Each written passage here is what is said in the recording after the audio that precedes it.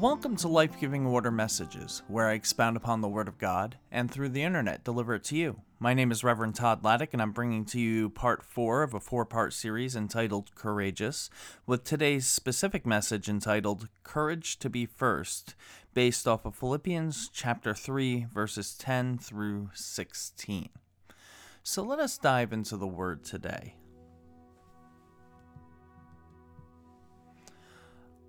I want to know Christ and the power of his resurrection, and the sharing of his sufferings by becoming like him in his death, if somehow I may attain the resurrection from the dead. Not that I have already obtained this or have already reached the goal, but I press on to make it my own, because Christ Jesus has made me his own. Beloved, I do not consider that I have made it my own, but this one thing I do, forgetting what lies behind and straining forward to what lies ahead. I press on toward the goal, for the prize of the heavenly call of God in Jesus Christ. Let those of us, then, who are mature, be of the same mind, and if you think differently about anything, this too God will reveal to you. Only let us hold fast to what we have attained. Amen. It takes courage to take the first step forward to face evil, to dare to be extraordinary for God. Rescuing slaves requires skill and careful planning. It requires reading, Harriet. Can you read a sign or a map? Can you read it all? I put my attention on trying to hear God's voice more clearly. Do you know what would happen if you got caught? They would torture you until you pointed them right to this office. You got lucky, Harriet. And there's nothing more you can do. Don't you tell me what I can't do. I made it this far on my own. God was watching, but my feet was my own. Running, bleeding, climbing, nearly drowned, nothing to eat for days and days, man. I made it. So don't you tell me what I can't do. Harriet Tubman was born a slave in Maryland named Arminta Ross, nicknamed Minty for short. And from the moment she was born, she was viewed and treated as property. Worse yet, she was a woman, a female, and thus her treatment was even worse. Slaves had no rights. They had no voice. They had no identity outside of what the white people told them they were. House servants, cotton pickers, or worse. Slaves were viewed no differently than horses and mules. This is the reality of America. The history some wish would just wash itself away. Oh, it happened so long ago. The slaves have been freed for 158 years. Jim Crow was lifted, schools integrated. Were they, though? And there was the civil rights movement. Dr. King spoke of a dream. And look, we've had our first black president and now our first black woman vice president. Time to move on, right?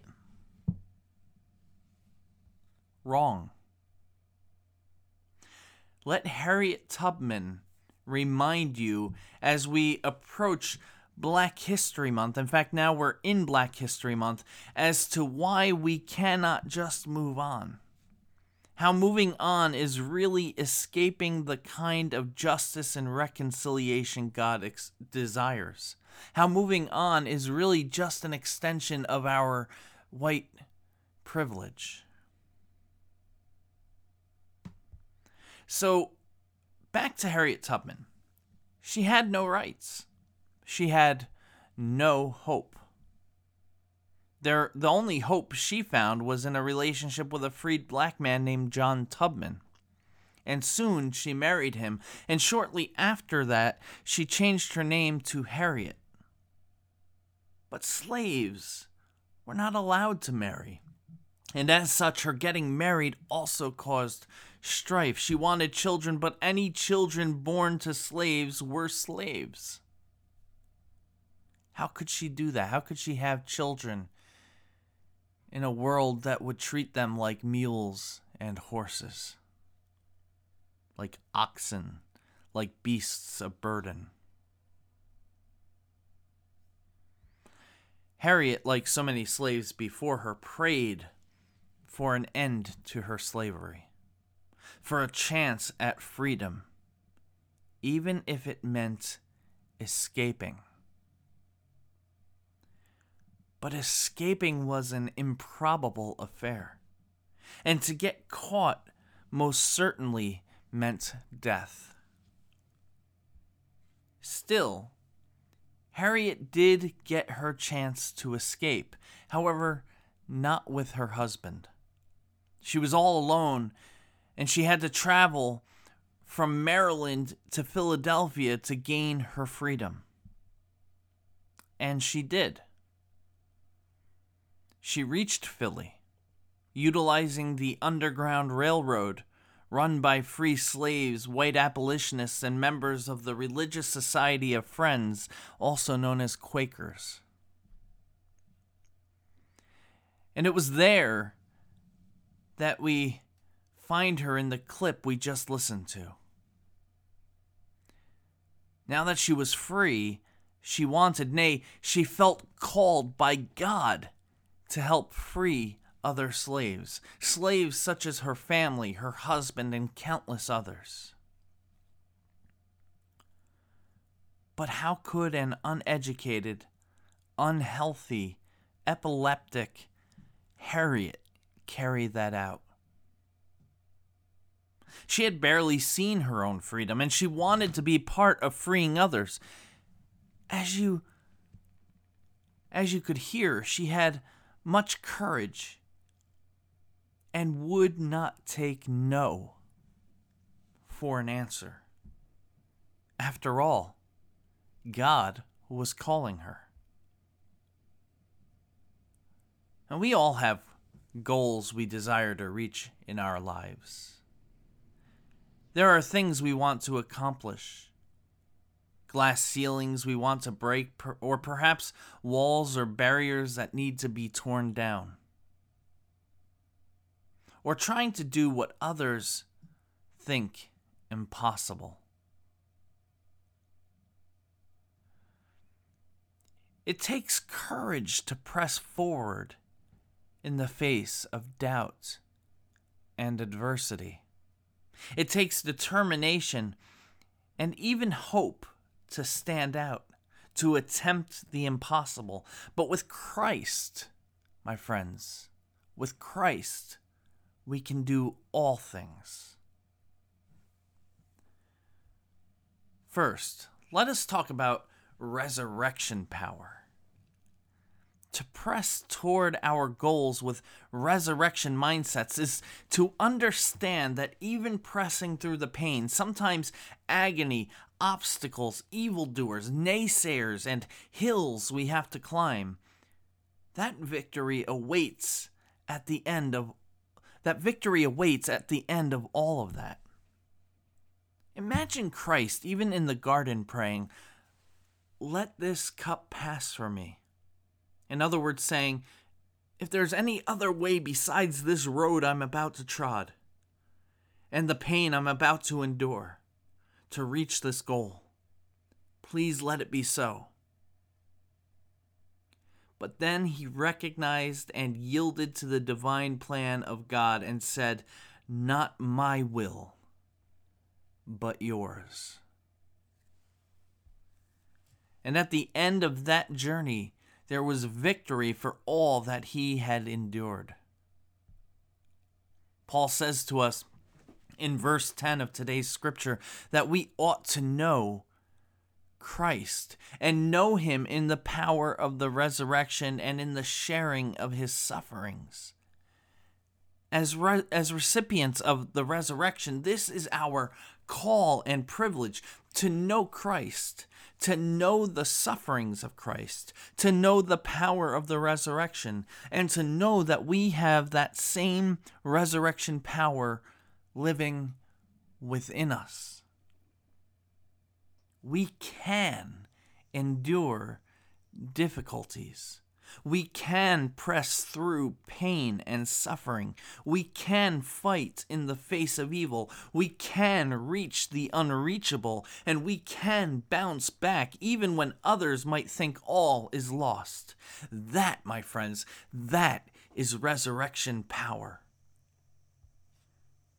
Second, let's talk about pressing on.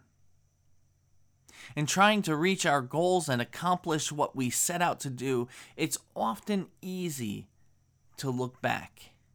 Sometimes looking back even tempts us to go back.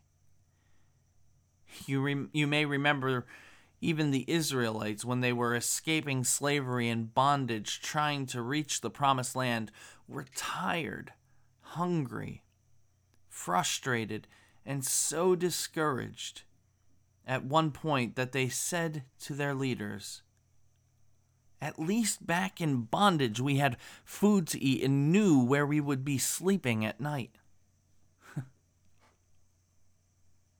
What they didn't know when they said that was that they were right on the edge of the promised land.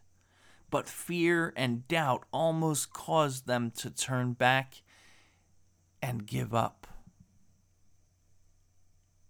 Paul says, though, that we ought to forget what is behind us and focus our thoughts on what lies ahead of us.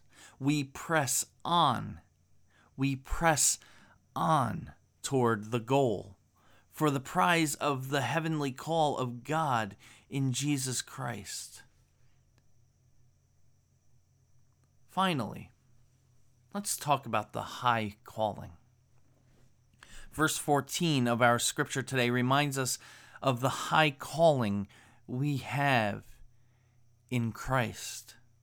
These goals, gifts, tasks, challenges from God are just that, from God. We have to remember that this is bigger than us. It is bigger than any person or any to-do list or bucket list. We have a call from God. And think of this. If God calls us to do it, then God knows we have the ability, the strength, and the courage to do it. Friends, what is God calling you to do? Who is God calling you to speak up for? What goal is God challenging you to reach?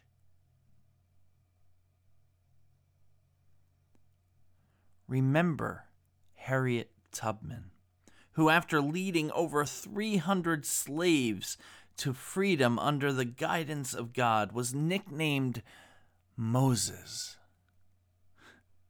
She trusted and followed God against all odds. And you can too. In terms of your congregation or my congregation, depending who's listening to this, what is God calling our churches to do? How do we reach our goals with resurrection power and the mindset of the high calling? What things in your towns and counties being brought to your attention? What things are being brought to your attention? What social or racial ills? What classism do we find? What people do we see? And the last and the least of these. being overlooked by a people who have turned away from God for their own interests? I'll ask that again. What things in your towns and counties are being brought to your attention? What social or racial ills, what classism do we find? What people do we see, the last and the least of these? Being overlooked by a people who have turned away from God for their own interests. Christ, my friends, Christ is calling us to respond, and I pray that we, Christ's body, do so resolutely in faith and in trust. Amen? Amen. Let us pray. Gracious and loving God, we thank you for this encouraging, inspiring, and hopefully challenging message. Let us not rest easy. Let us not take for granted the freedom we have and assume that everybody else has it. Let us not sit idly by in our privilege while the underprivileged go without. Lord, you have called us to use our station in life, to use our talents, our gifts, our abilities, and our voices to stand up for justice, to love mercy, and to walk humbly with you. Give us the strength to do so. We pray all of these things in the name of Jesus Christ, our Lord and our Savior. Amen. Friends, thank you for tuning in. It is always an honor to have you join me for these messages, and I hope that you are getting something out of them, that they are inspiring, encouraging, and challenging you to grow in your faith, as we all have room to grow.